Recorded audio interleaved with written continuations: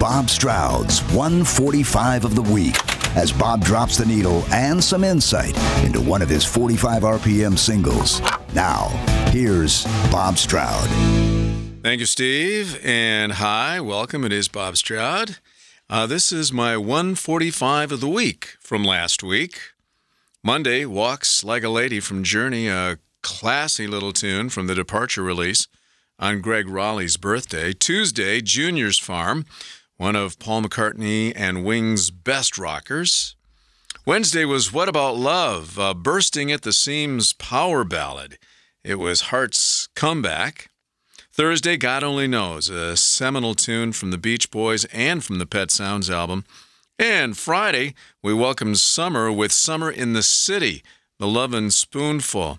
It's a perfect song and a perfect, powerful arrangement. My 145 of the week goes to God Only Knows. Much like my 145 of the week before, which was The Long and Winding Road, I think you have to mature a bit to really understand and take in the brilliance of the song God Only Knows. Quite frankly, when the song was released in 1966, it was jarring to hear the term God in a pop song. We were a very different society back then, more uptight. So listening to a song that mentioned God in the title was somewhat jolting. I mean, the song only hit number 39 on the Billboard Hot 100 singles charts, and I think the term God had a lot to do with it. And the A-side, which was Wouldn't It Be Nice, was just lyrically easier to digest.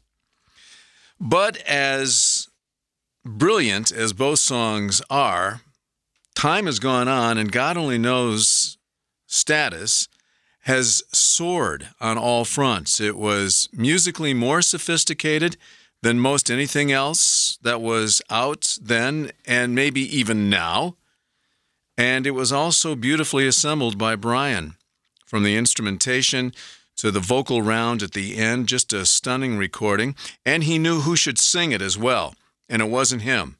It was his younger brother, Carl, whose angelic voice played off of the majestic backing track so beautifully. God Only Knows, a song for the ages, and from last week, my 145 of the week.